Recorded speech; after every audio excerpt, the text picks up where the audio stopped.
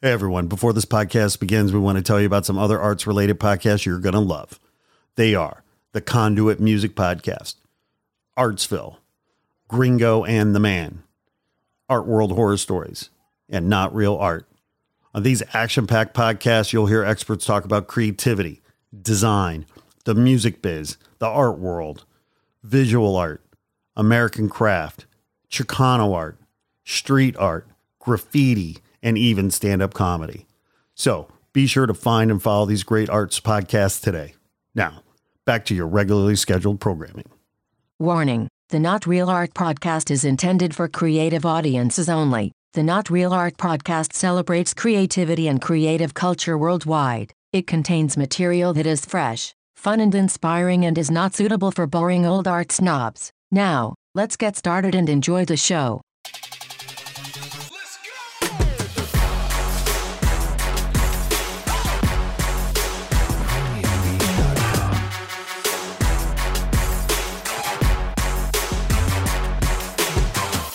Welcome to the Not Real Art podcast, where we celebrate creative culture and the artists who make it. I'm your host, Erin Yoshi, and for the month of March, International Women's Month, I'm doing a podcast takeover to uplift women's voices in the arts. And in an effort to create a world we want to see and bring equality to the art world, I've kindly asked Man One and Sourdough to step aside this month and allow for myself, a woman of color, to take the reins. To their loyal fans, don't worry, they will return after their month-long sabbatical, refreshed and ready to go in April. And don't forget to like, subscribe, and comment on this episode to support our work. Now let's jump into it. A little about me. I go by Yoshi. I'm a creative strategist who paints murals. I'm a curator, event producer, and I've created festivals and built community-based arts projects for about 2 decades. And I've painted all over the world. I'm a former nonprofit executive, so I've seen the ins and outs of the art world, from the administrative side and as an artist. I'm going to bring you some of my favorite women in the creative field to share their knowledge and experiences with you. They're brilliant, raw, and powerful, and have a lot to share. Also, if you're in Los Angeles for the month of March 2021, I'm unveiling The Land of We, a solo exhibition unlike any others. It's a COVID-safe billboard exhibition, which will be showcased across Los Angeles. To find out more information, go and download the map at erinyoshi.com, ERINYOSHI.com. In today's episode, we have the one and only Channing Dungey. Channing began her career in entertainment as a development assistant. She later joined Warner Brothers as a production assistant, where she helped develop and supervise a number of commercially successful films, including The Bridges of Madison County, Heat, The Matrix. And Channing's career has had major leaps and bounds, where she later joins ABC Studios in the summer of 2004 as the head of drama. And it could easily have stopped there, but she goes on to becoming the president of ABC Entertainment, the vice president of original content at Netflix, and to the very recent, the chairman of Warner Brothers Television Group. Channing is a unicorn, a mold breaker, and a path maker. So without further ado, let's get into the episode. So thank you today for being with us. We are so excited. We have Channing Dungey here. I mean, there's so many things that I could say about Channing. You are, a legend. You have the most amazing resume, can I just say. If it was like a tradable baseball card, people would keep it in the plastic and it would be sold out everywhere. I mean, she is a legend. She is the former president of ABC Entertainment. You were the VP of original content at Netflix, which is says so much about why I feel like their content has gotten better. And, you are currently the chairman of Warner Brothers Television Group. So I'm so excited to welcome today Channing to Not Real Art Podcast. Welcome, Channing. Thank you for being here with us today. Thank you, Erin. And by the way, I've never heard that baseball card analogy before. I really like that. That was cool. I was like, not that I collect baseball cards, but I just feel like it's something sacred as a way that people have stats. And if your stats were on a card, people would totally cherish it. I love it. I'm going to remember that. Thank you. I realized we have the same birthday. We are both March 14th. And yes! I just thought that it gives me a little bit of connection to you because I just feel like March Pisces, all the March Pisces I know are go-getters, are just like super on top of it. So I was just super honored to have the same birthday as you. I love that. I love that. And I have also loved it because Pisces, they say, is the most empathetic of the zodiac signs. And that for me, I think is a really important part of why I've been able to do what I do. Because I think empathy, when you're in sort of the arts and creative space, is such a valuable trait. Yeah, absolutely. Absolutely. So, take us back to your journey because you've had a wild ride. What originally drew you into film? So for me, I was always into stories and storytelling. I was a voracious reader. I started reading really early. I was reading books, at 2 and 3 years old. My parents used to bring me out to do a little parlor trick where my dad would open up a law book and I would read aloud to people, even though I didn't obviously know what the content of that meant. But so I was an early reader, always loved stories, and was a very big moviegoer and television viewer, even growing up. My sister and I, my parents tried to limit our TV watching. And so every fall, we would each get our own copy of the TV Guide Fall Preview Edition so we could sort of make our viewing schedule for the season. Nerdy, but true. I never really thought that I could actually have a career in film or television. I grew up in Sacramento. I didn't know anybody in the entertainment business. I didn't even know anybody who knew anybody in the entertainment business. So it felt really far away. When I went to UCLA, I started as a poli-sci major because I had ambitions. I thought I was going to go to law school and maybe do something with international law or something like that. And I took a few film and television classes just as electives, became really intrigued by it. And then I ended up applying to the film and TV school at UCLA and was accepted. So I transferred my junior year and ended up graduating with a Bachelor of Fine Arts from UCLA in film and television studies. I love it. I love it. That really relates to me. Is your father an attorney? He actually isn't an attorney, but he had gone to law school and he tried a couple times to pass the bar, didn't end up doing it. But he had the same job for like 32 years as a general manager at the Sacramento Municipal Utility District. But he was always really interested in the law. And that was one of the reasons why, my parents, I didn't really, when I thought about what I was going to be when I grew up, it kind of felt like there were only a couple of options, doctor, lawyer, et cetera. And I wasn't really that interested in sort of the math science part of the doctor track. So I kind of feel like law was like a fallback. I thought that that's what I wanted to do, but I don't know. It could have changed into a million different things. And when I discovered that film and television was actually something that you could do, it really opened up a whole new window for me. I can completely relate to that. My mom actually went to law school too, but she didn't do the bar and she didn't finish because she was a mom, she was working, she was in law school at the same time trying to do it all. And it just was, I think, too much to actually finish. But because of that, as a kid, I used to read her law books. That was like our childhood reading. She was like, I got to study and I got to read to my kids. So she would read to me and we would read her childhood law books. So that's really funny because I totally can relate to that. So after you graduated, what was your first job in the industry? Like, what was it like? I imagine if you're just starting off and you didn't have those inside connections, what did you do as your first job? So when I was at UCLA and I was an undergraduate student, the school was the School of Theater, Film, and Television, and it was very oriented towards film and theater. They had very few TV classes, and I took them all, but it just was not a career path that you were being pushed towards. So for me, it was movies. And I stayed for an extra year because I got into the program as a junior, and then I did a 5th year so that I could do a couple of thesis films. And I also had an internship while I was doing that 5th year as a script reader for a producer who was based at Fox. And when I graduated, that producer, a guy named Todd Harris, hired me as his assistant. So that was sort of my first job out of school. And then shortly thereafter, I landed technically my first executive job. I was the story editor at Steven Seagal's company. And I always say that that's kind of an oxymoron because for people who remember what Steven Seagal, he was a big action star in the mid 90s. The movies that Schwarzenegger and Stallone passed on went to Steven Seagal and Jean-Claude Van Damme. And those movies were not known for being really long on story. So the fact that I was the story editor is kind of hilarious. But Steven really wanted to have somebody with him on set so that he could give his notes on the script and all of this. And what ended up being so great for me was that I had a tremendous amount of access to just sort of be in the middle of the action and really soak up how things were done. So it ended up being a really amazing career step for me. And also we worked on so many movies. I was there for 2.5 years and touched 4 different films. That's how fast they were making them. So yeah. Wow, that's fantastic. I mean, that's such an incredible experience. I feel like when you start at the very beginning and you don't have kind of like the ends already, you get to see so many different aspects of it. So then when you develop and move forward, you really have such a plethora of knowledge to pull from because you're like, I've done that, everything from the very basic stuff to the more complicated. So I think that speaks so much to probably things that have worked on your behalf. So, when did you then segue into starting to be an executive, like starting to be the president of ABC? How did you go from Steven Seagal to ABC? It's a long journey. When I left Steven's company, it was to become a junior creative executive at Warner Brothers Studios. And so I was there for a number of years. I'd gotten to know the executives there because Steven's deal was based there. And when there was an open role, Lorenzo de Bonaventura, who was the executive who oversaw Steven, he sort of championed me for that role. So I was an executive at the studio for a while. Then I ran a production company that was based there. And then I did a little bit of independent producing.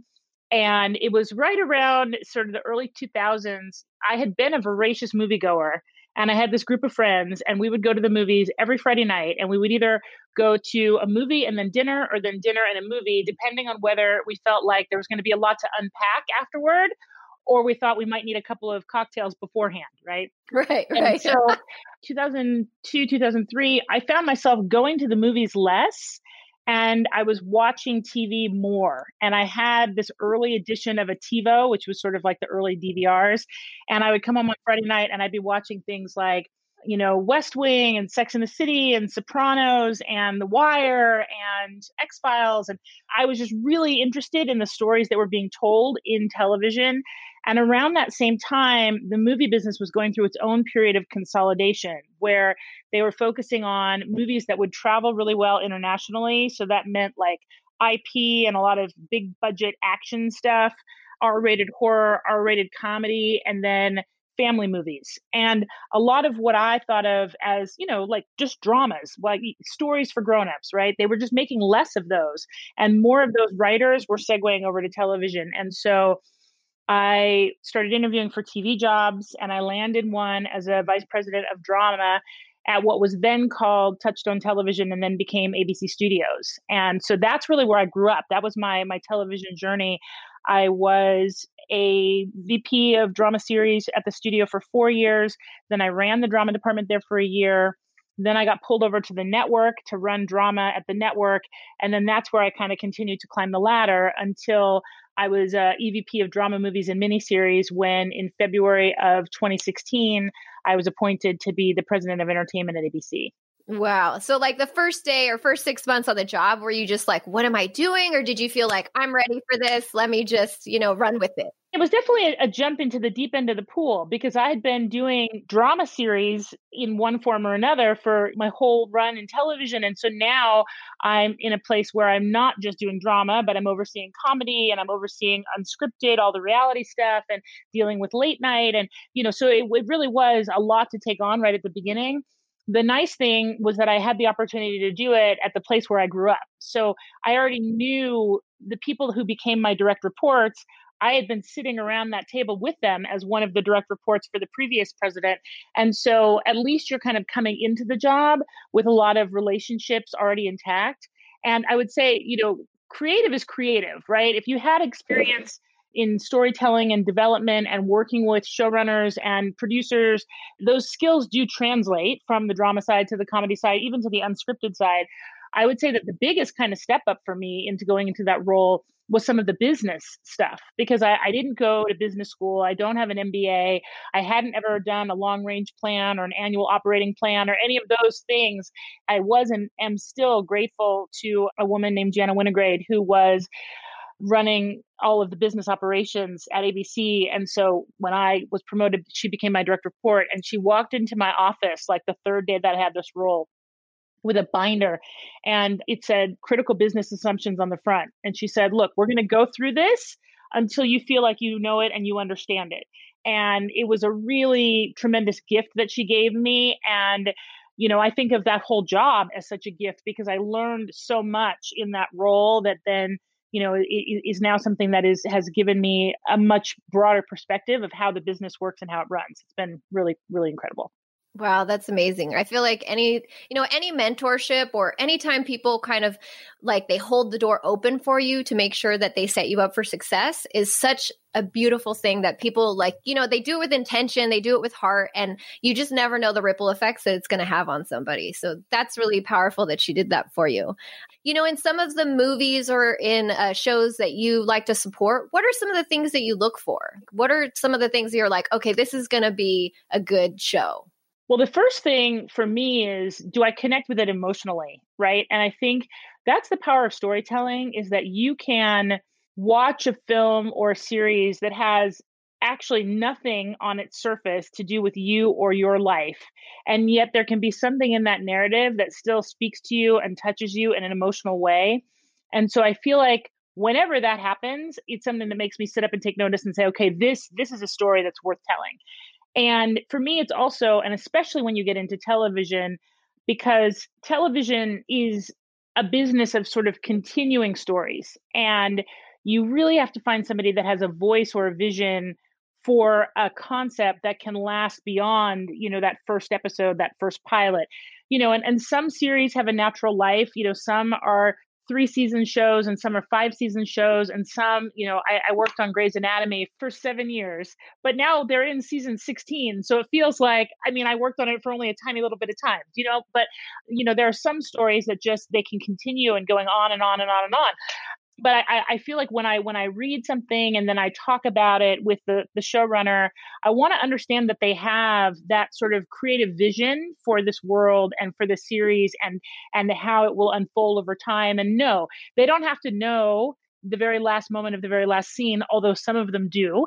But I have to feel like they have that depth of creativity within them and that they really have a perspective on what they want the show to be. So it sounds like it's like you have a belief in the person that's making it almost as much as the actual work itself, because it's their overall vision, it's their overall insight.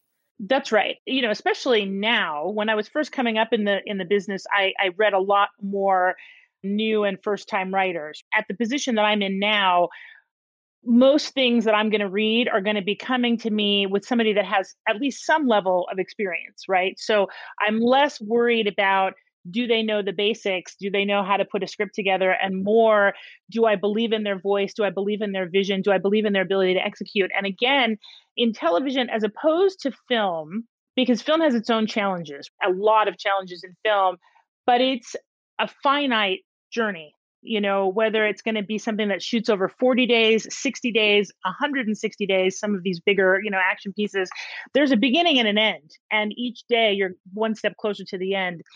In television, you're trying to build something that is hopefully going to last. And so you're looking for somebody in a showrunner that has that creative voice, that has that creative vision, but also has the ability to kind of run a business, because that's what it is. You have, hundreds of people who are all employed trying to bring this story to life week in, week out over probably the course of many seasons if you're doing your job right. And it's a very special skill to be able to do both of those things. It's interesting. The Writers Guild has a program. It's the WGA Showrunner Training Program. And John Wells, who is a phenomenal showrunner and talent in his own right, is one of the architects of this. Going back, I'm not exactly sure how long they've been doing it. It's been at least 10 or 15 years, maybe a little bit longer. I gave the keynote address last weekend at the showrunner training program for this new crop of showrunners. And one of the things I was talking about was exactly this, which is, to be a great showrunner, you have to be good at both the storytelling side and the leadership side. And the running a business is a big part of what that is. Yeah, that makes a lot of sense. I feel like that as well. Like in visual arts, it's the same way. The people that are the most successful are people that are entrepreneurial, that can run the business end of it. Because sometimes if you can't do that part, then you don't even have the funding, the support, the everything else to do the creative. So that makes so much sense. I totally can relate to that. Speaking of film, how did you then segue? You seem, you were really into the TV. What was the big draw to go to Netflix? The time that I left ABC, I'd been within that company for basically 15 years. And when I was thinking about what I wanted to do next after leaving ABC, and I had a lot of different opportunities that were presented to me. And, I had worked in film, I'd worked in the broadcast space. And the one thing that I had not done was work in the streaming space. And given that that is so much the direction where a lot of storytelling is pivoting, I felt like if I have an opportunity to do that job at what is, arguably the top company in that field, why not take the opportunity, and Netflix is a globally dominant leader in streaming and storytelling, and what that company has accomplished over the past 15, 20 years is next level. So it was a really great opportunity for me to learn from the best.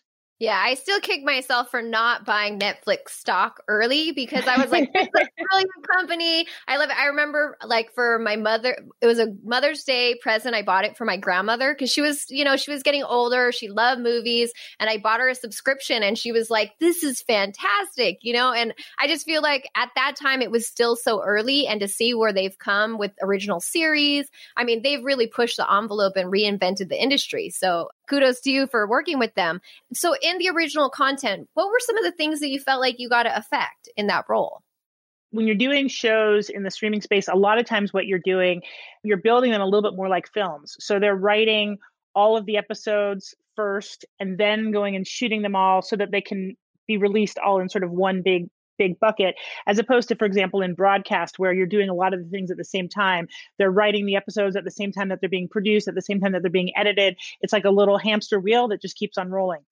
And so wildly satisfying for me, for example, one of the shows that I got to work on throughout the whole production was Bridgerton, which just was released on Christmas Day. And of course, that's after I left the company, but it's so satisfying to see how well the show is doing and, very exciting for me. And, I would say like while I was there, something that has always been important to me is championing underrepresented voices and bringing more people of color to the forefront and giving them the opportunity to tell their stories and be the drivers of this. And so, while I was at Netflix, people like Regina King, we made a deal with Mara Brock Akil, me really looking for ways to bring in some of these voices and visionaries who can tell stories from a more authentic perspective and point of view.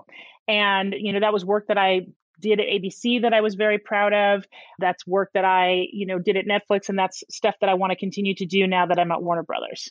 Yeah, absolutely. I mean, I feel like diversity in film and in TV is so important. Like when Crazy Rich Asians came out, my dad actually made me take the day off of work. He's like, look, it's an emergency. Call me up. It's out today. We have to go on the first day because we have to show support that there is a demand for, Asian American stories. And so literally he saw it 3 times the first week. He made me go opening day and then another day later. We had to buy it like just to get the numbers up. Everybody in my family went within the first week, and most people went the first day because it's like we didn't have anything from that. Before that we had like Joy Luck Club. It was like 20 years before. We hadn't had like just something as simple as a rom-com. Like it sounds ridiculous, but just having a rom-com for our culture was such a big deal in my family that like, we all had to go and support. So, with that, how do we break in? How do we get more diversity in film and in TV shows? Well, first of all, let me back up because I love your dad. Your dad's amazing. That is the best. And that's one of the things that I talk about a lot, right? Which is that it's so important in stories and in storytelling for people to be able to see themselves on screen, and for me growing up as a young Black girl, there were not a lot of models on television. As I got a little bit older, when Cosby Show came around and Different World and some of those, there were some, but not a lot. And I am so grateful for my children to be growing up in a world where they can see themselves represented so much more clearly. And, we talked a lot about, when I was at Netflix, for example, I worked on a project called Self-Made, the story of Madam C.J. Walker. And there have been so many different projects that I've worked on and been associated with, but it does often feel that stories about people of color become stories about being people of color, right? It's like the struggle story or the journey or the hardship or the what have you. And all of that is fine. And a lot of those stories do need to be told. And I'm glad that they're being told, right? When They See Us is another project that I worked on at Netflix. And that's like incredibly impactful. But you also want to have stories about Black joy, Asian joy, stories where people just get to be who they are. And I was using, when I was at Netflix, a film called Always Be My Maybe, which is a Netflix original film. And what was great about that film, Ali Wong and Randall Park, and it was a romantic comedy about people who were Asian, but the story was not about the fact that they were Asian. You know what I'm saying? And yet their culture, the history, the heritage was all wound into it in terms of her being a chef and the kind of food that she cooked and all of the rest of it. But we weren't hanging a big lantern on it and saying, watch the show, but it felt authentic. And one of the reasons that it felt authentic was because Ali co-wrote it, and because Nahnatchka Khan directed it, and because you have people who can tell their authentic stories in a real way. That's where you get the best content from. So how can we do more and how can we do better? And a big part of this is finding that talent and helping to nurture that talent. And it's interesting when you look at so many families, particularly when you're talking about second and third generation families, Latinx families, Asian families, they want their children to be successful. They think that there are only a few paths to that, right? Doctor, lawyer, et cetera, et cetera. The idea of pursuing a career in entertainment, it's like, what? So how do we start early in high school, in college, finding those voices and helping to nurture them and encouraging them to pursue a career in entertainment, right? We have to find them. And then when we get them here, we have to work on mentorship. We have to find ways to open the doors and give them those opportunities, because it isn't the sort of thing where, you have a lot of people who don't have those connections. The same way that I said, I didn't know anybody that worked in the business. And so how do we find people who are in the business and set them up to be mentors to some of these younger voices that are coming in? Then we have to be committed to hiring and empowering people of color. They get hired as like the writer's assistant and the staff writer, but somehow when it comes to making that next step up, they're not getting chosen. They're not being pulled forward. And people will say, well, my writing staff's diverse. I have two, staff writers that are people of color. That's not cutting the mustard, right? That's not what we need to be doing. We need to be doing better. We need to be pulling these writers forward, and also not letting them get stuck where the same writer gets hired at the same lower level position 5, 6, 7 seasons in a row. It's not okay. And yet it's been happening. So we have to really, really pay attention to that. One of the things I was saying to the showrunner candidates when I was talking to them on Saturday was, it's up to you as the showrunner to set that tone, to make that a priority for you in terms of how you're going to staff your room, in terms of how you're going to hire your below the line people who are working in the crew positions. Because if you, as the strongest voice in that room, are saying, this is important to me, then people will follow suit. I've worked with, Melissa Rosenberg, for example, was really clear that she wanted her directing staff to be 75% women, right? And so that was a priority for her. It ends up happening. Ava DuVernay is famous for wanting to make sure that her crew is incredibly diverse and made of, so many people of color. She's actually started Array Crew, which is going to be a new database that allows people of color to find and hire other people of color. You need to be on the front lines. If you have that authority in that position, you need to be saying it. And then the last piece is for those of us who are on the executive side of the fence, we need to be better about making sure that within our ranks, we are hiring and supporting and promoting people of color and women and giving them the opportunities to tell their stories, because it's from that authentic place that the best stuff comes. Yeah, absolutely. I mean, I totally felt like a lot of things that Ali Wong does, I feel like it speaks to me in so many ways because it is such an authentic Asian American story. Like they are into hip hop. She's funny, and at the same time, she's cool. She's nerdy. You get to see the complexities of people. And I just feel like that's so important. Ava's doing amazing stuff. I love what she's doing with Array. I feel like she's totally creating a whole new industry in itself. And I think that that's so powerful. There's a saying, behind every strong woman are other strong women. What is your stance on working with other women? For me, in terms of working with other women, there's actually nothing more important. The generation before me that came up in the executive ranks, I think that there was a real sense that it was so hard for them to get in the room that they really wanted to defend their position as the woman in the room. If there wasn't going to be room for more than one, then they were going to be that one.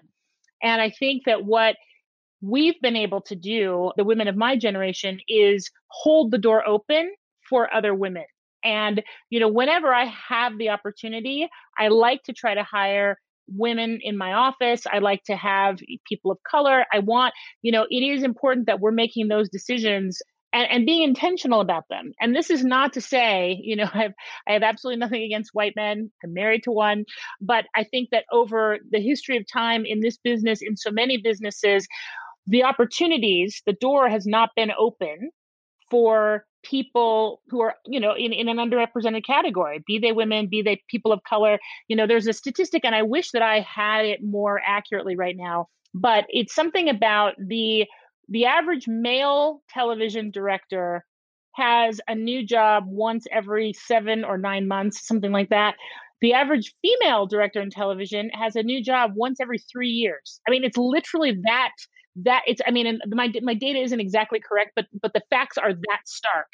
And it's incredible when you're thinking of trying to build a career and be a director, which is a hard thing to do anyway, that you're going to do a job, do it well, and then you may not have another job for a period of time that is counted in years, not in months. That's bananas. That's bananas, right?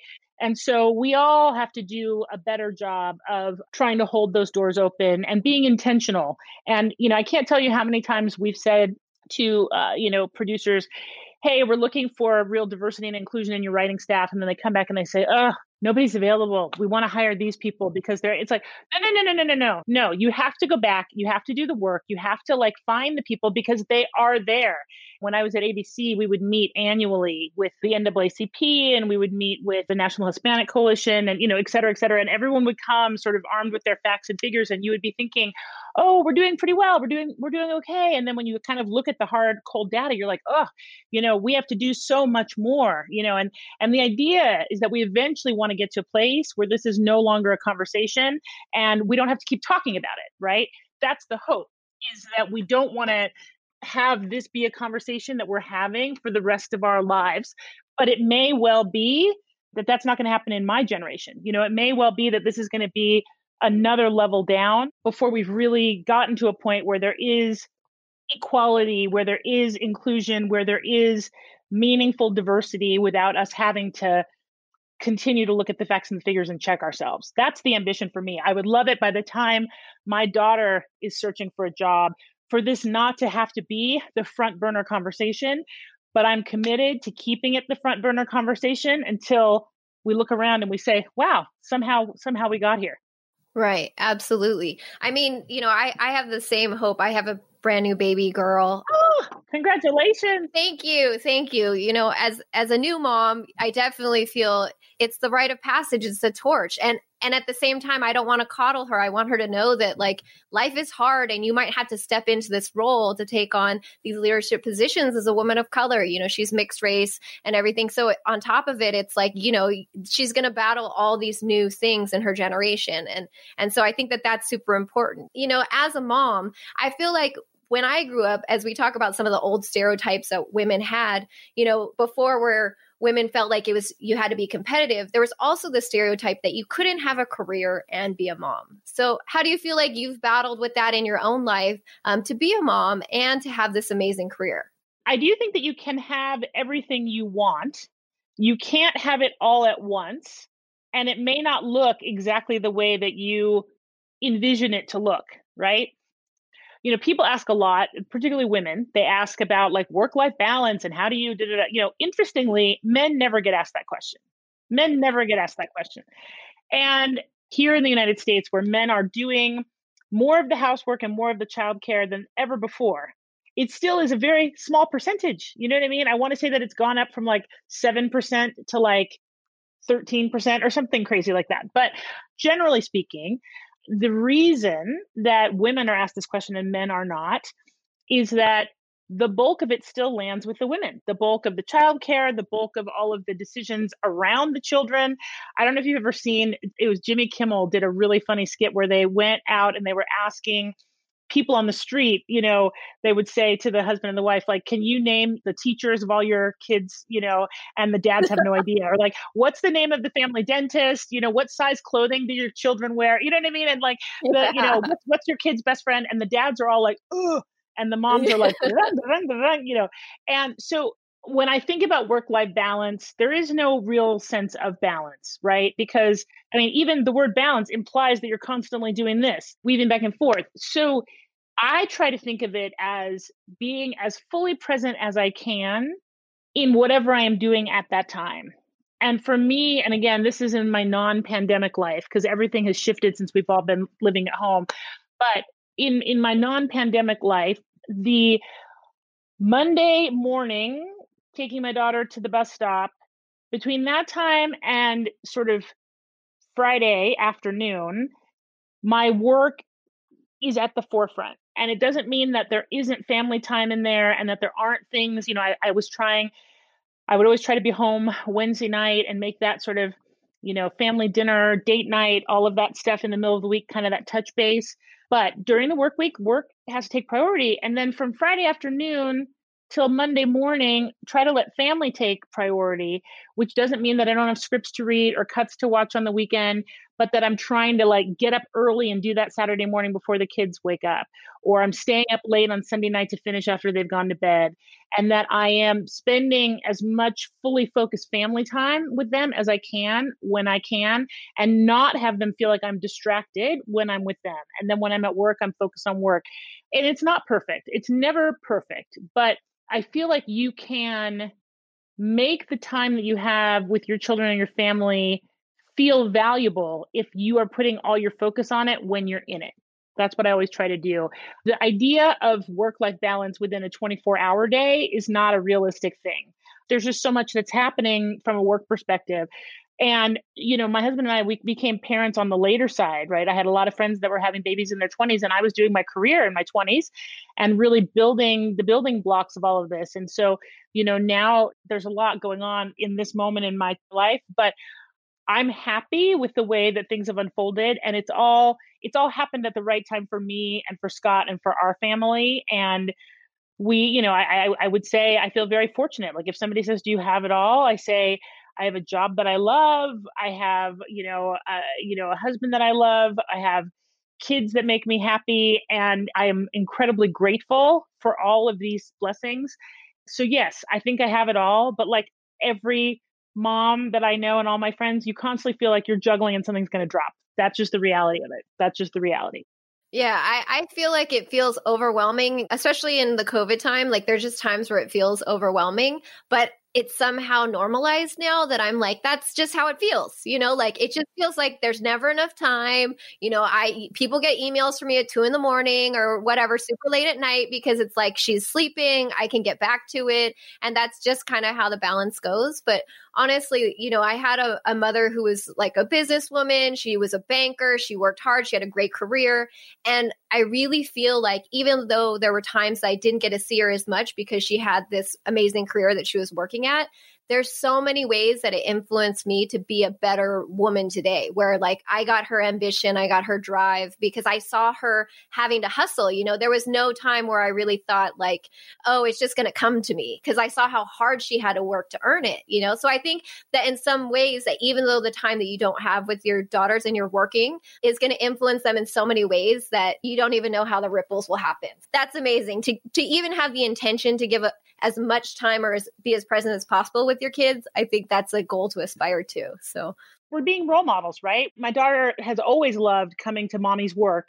And I think that it's great for her to have that. And whether she decides to be somebody who pursues a career or she decides to be a stay-at-home mom, I'm glad that she's gotten to see me doing what I'm doing. And I'm also glad that my son has had that same experience that he's growing up seeing, so that when he becomes a partner to somebody, he's going to have seen how our family worked and have that kind of in his DNA as an example, right? And I think it's key. It's been good. It's been good. Yeah, I agree. Like I couldn't do it without my husband. He definitely helps out in so many ways. And I think it's just funny where I hear other partners or other people talk about like, oh, my husband doesn't change diapers. I'm like, I couldn't deal with that. Like that. No, you have to be able to jump in and like, yes. Here you go. It's your turn. I'm off. I got to go do something. That's how our family works. I mean, Scott has always been, for me, an equal partner in doing the stuff that needs to be done. And yes, he's always teasing me because he says, that I'm so like I hold things so tightly. And I do, because I there's a certain level of organization that I just want, and it comforts me to feel controlled about it. But like, he has never shied away from a dirty diaper or any like parenting chore. He's always been in it 50-50, which is so great.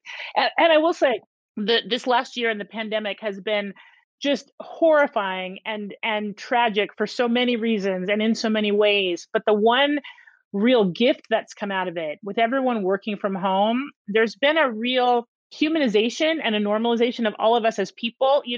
When you're in those Zoom meetings and somebody's kid comes running in without, pants on, or the dog is climbing on the screen, the idea that it just kind of reminds us about our shared humanity and the fact that we're all in it. And I have never been, I just started at Warner Brothers, and it was one of my first meetings on Zoom. And one of the executives, her husband was on another call, and she was taking care of their newborn. And the newborn was like wailing and screaming, and, and she was so embarrassed. And I like sent her a note, in the chat. And I was like, your baby is beautiful. And later she reached out to me and said how grateful she was that I had, she was feeling like, this is how I'm showing myself to the new chairman of the studio.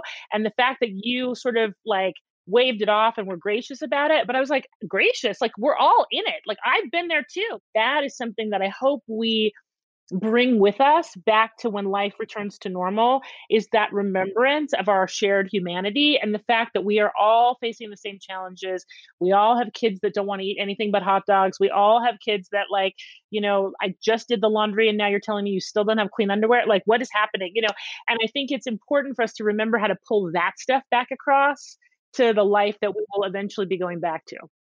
Absolutely. I mean, I used to run an organization. It was a small nonprofit, but I ran this organization, and I felt like what was most important was that we were a family. We cooked breakfast together. People would bring their kids if they couldn't, they didn't have childcare that day, and kind of having that relation, like it makes people in a lot of ways work harder because you're more dedicated. You know that they look after you, they have your back. And so you're willing to put in the extra to like be there and show up when they need you. I also feel like that's such an important thing that females bring to leadership positions, like absolutely, because you're a mom and you've been there, then you can empathize, with our Pisces way, we can empathize, with these with moms that are going through that, or parents going through that. So I think that that's super powerful. And because, you're now the chairman of Warner Brothers, that's a huge role. So you're going to have this ability to affect so many people.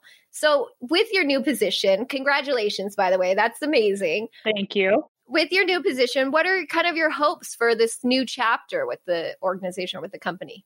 Well, I'm still just getting my sea legs. This is actually, you're talking to me in my second week on the job. So 6 weeks prior to the holiday, when my predecessor, Peter Roth, was still in the job, kind of shadowing him and taking things in. So this is sort of my second week flying solo, as it were. What I would say is that over the past 60 years, the programs that come out of Warner Brothers Television have been incredible. And I hope to continue that legacy of amazing quality content. I would love to find ways to tell more stories that challenge the status quo. I think if anything this year has taught us, it's that there are still people whose stories aren't being told, whose voices aren't being heard, and anything that I can do to help amplify that, I am excited to do and really ready to take the work that's already been done and continue to build upon it. So that for me is very much an ambition of mine. I think that as a company, we've done well in terms of diversity and inclusion, but there's so much further that we need to go. And as I was saying earlier, I would love to get to the point where it isn't even a topic of conversation, but it is right now, and we're really committed to it.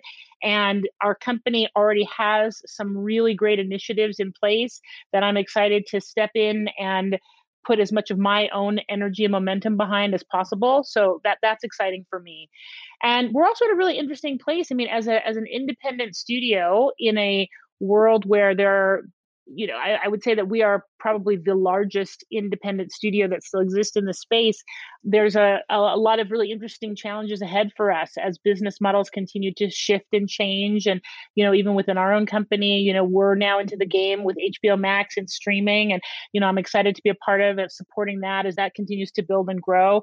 One of the reasons I stepped into this role is because I felt like this is a company that has so much opportunity to do great things and do great work. And the team of people here is fantastic. So yeah, talk to me at the end of year 2, but at the end of week 2, I'm feeling really good.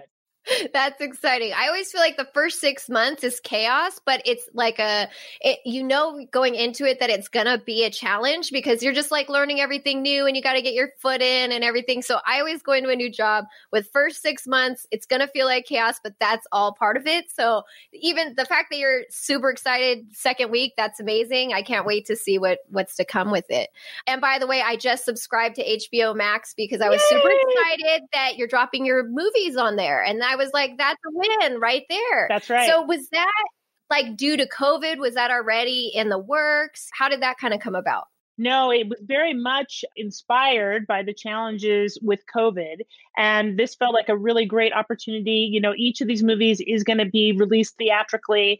And that's a great promise to exhibitors who were faced in 2020 with, movies kept getting pushed back and we're going to hold this and we're going to, and so the idea that our company is committing to releasing each one of these movies in theaters is great.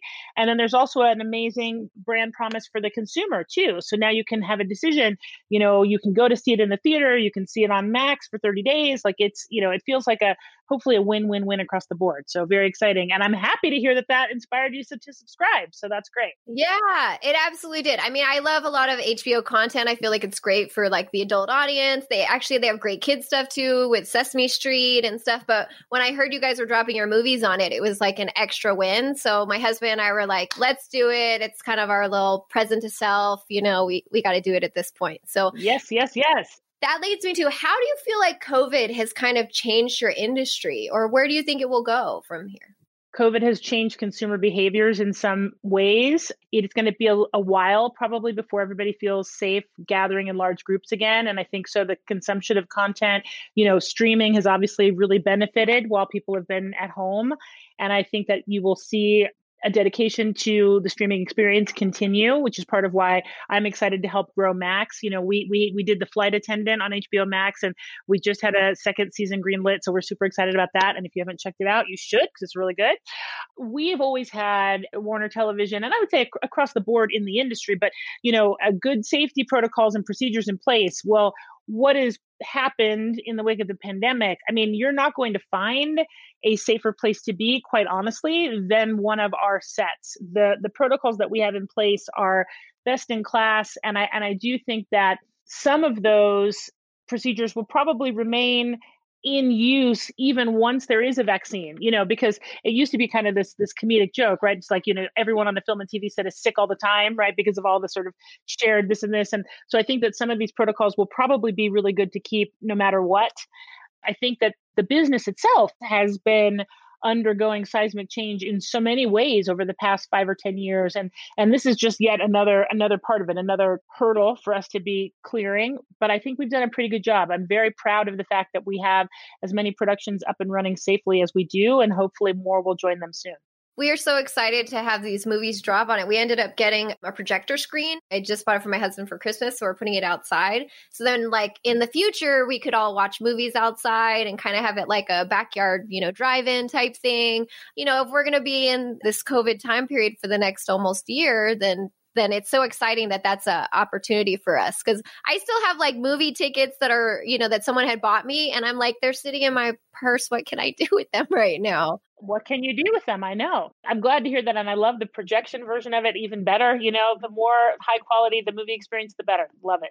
Yeah, absolutely. So somebody listening that maybe wants to break into the film industry and work at it, like if they want to pitch a film or pitch a story, do you have any advice for them if they're just getting started off? I taught for about 10 years at the UCLA School of Theater, Film, and Television in the Graduate Producers Program. And one of the things I always told my students is if you're interested in being in this business, the first thing you have to be an active consumer.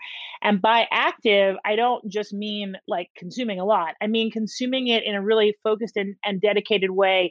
When you watch a film, watch it with a critical eye, pay attention to the things that you like, that you don't like. When you see some cinematography that you think is interesting, jot down the name of the DP.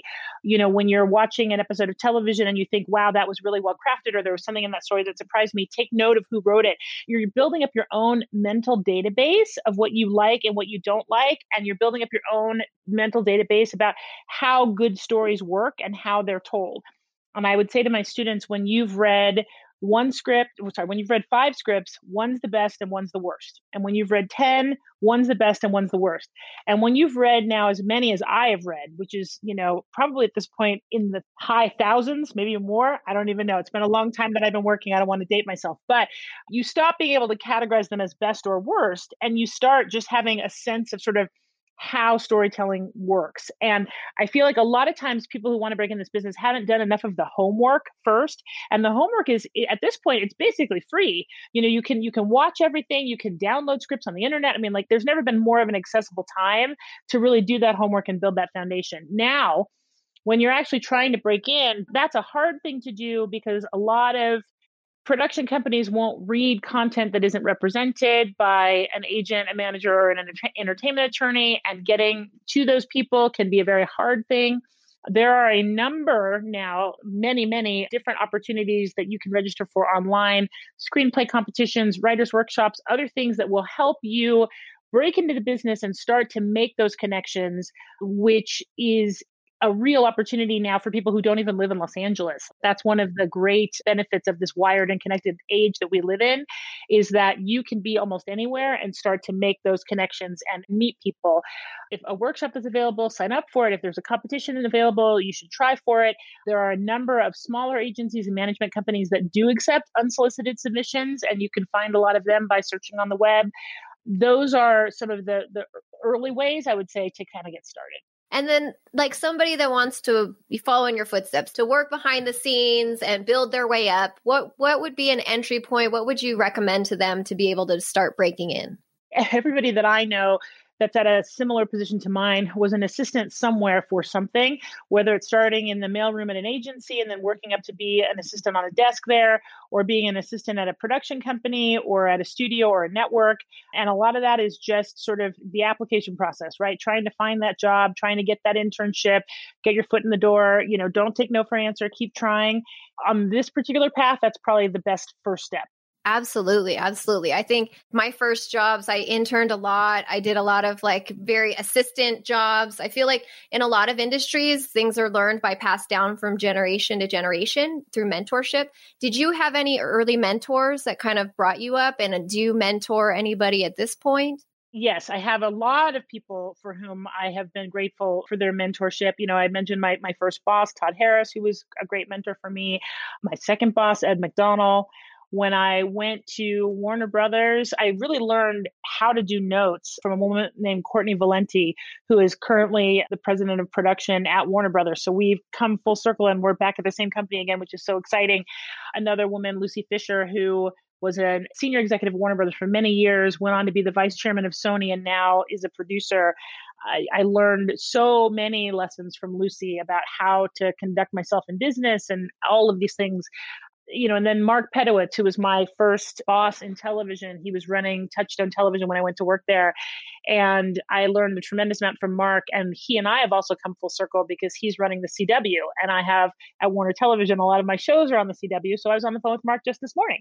That's one of the great things about this business, too, is it is very circular, and relationships that you build earlier in your career can end up paying off in tremendous ways down the road. And so, I always remind people who are coming up that it really does matter how you treat people in this business, because it's a big world, but a small one, right? And people do tend to run into each other again and again and again. And then as for me, in terms of mentorship, yes, I have always been and tried to be a mentor. I'm proud to say that with the exception of one who ended up moving back to Texas and leaving the business entirely, every assistant of mine is now working as an executive in the business, which is tremendous. And it's fun. They all, were promoted off my desk at some point or another and have now gone off and are making their way. And in fact, my most recent assistant when I was at Netflix is now a manager of comedy at Warner Brothers Television. And she got that job on her own, and I'm very excited about it.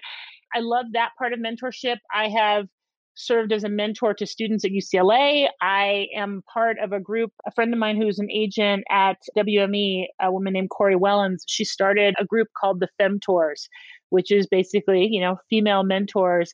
And her idea was that there are so many of us senior level women who we know each other, we socialize with each other, we don't spend as much time with the younger women, especially younger women who aren't at the company that we're at. And so she created this Femtor program where there's probably 50 or 60 of us senior level women, and we're each paired with a different mentee. And each year you get a new mentee, and it's kind of been cycling through. And it's been a lot of fun for all of us. And I think it's been really beneficial for the younger women coming up. And we're just trying to help bridge those connections and help empower that new generation of women and give them the opportunity to learn from some of our successes and failures. So one of the most important and impactful things I do with my time is the time that I spend mentoring others. It's a lot of fun. I love that. I think it's like the cycle where opportunity breeds experience, but sometimes they'll say like, oh, well, that person doesn't have enough experience, especially a woman, sometimes women of color often. So they don't have the experience, so you can't give them the opportunity. But it's like you have to give them the opportunity to breed the experience, which leads to more opportunities. And it becomes a cycle where it starts to like kind of block some people out. So I think it's so powerful that you're in the position that you are and that you have this thinking around it. So that way, like, I feel like it's such an opportunity to transition the industry. So I am so thankful to have you here today for your time, for your wisdom, for your expertise. I can't wait till after the pandemic. I hope to see you in person one day and have a glass of wine and go through all the heartaches of being a mom and surviving it and everything. But, Channing, I know you're such a very busy woman. So thank you so much for your time. Thank you for being with us here on the Not Real Art podcast. We are honored to have you. Thank you for being here. Well, thank you. This was my honor, and I look forward to that glass of wine. And good luck as a new mom. Those first couple years are, as they say, the days are long, but the years go fast. So try as much as you can to enjoy it, even the 3 a.m. feedings, right? Thank you so much. You take care. You too. Thanks so much. Bye. Hey there. Thanks for tuning in. Please be sure to like this episode, write a review, and share with your friends on social. And if you haven't already done so, please press the subscribe button and follow us on Instagram at Not Real Art World. If you're an artist, be sure to apply for our 2021 artist grant at notrealart.com. Sourdough out.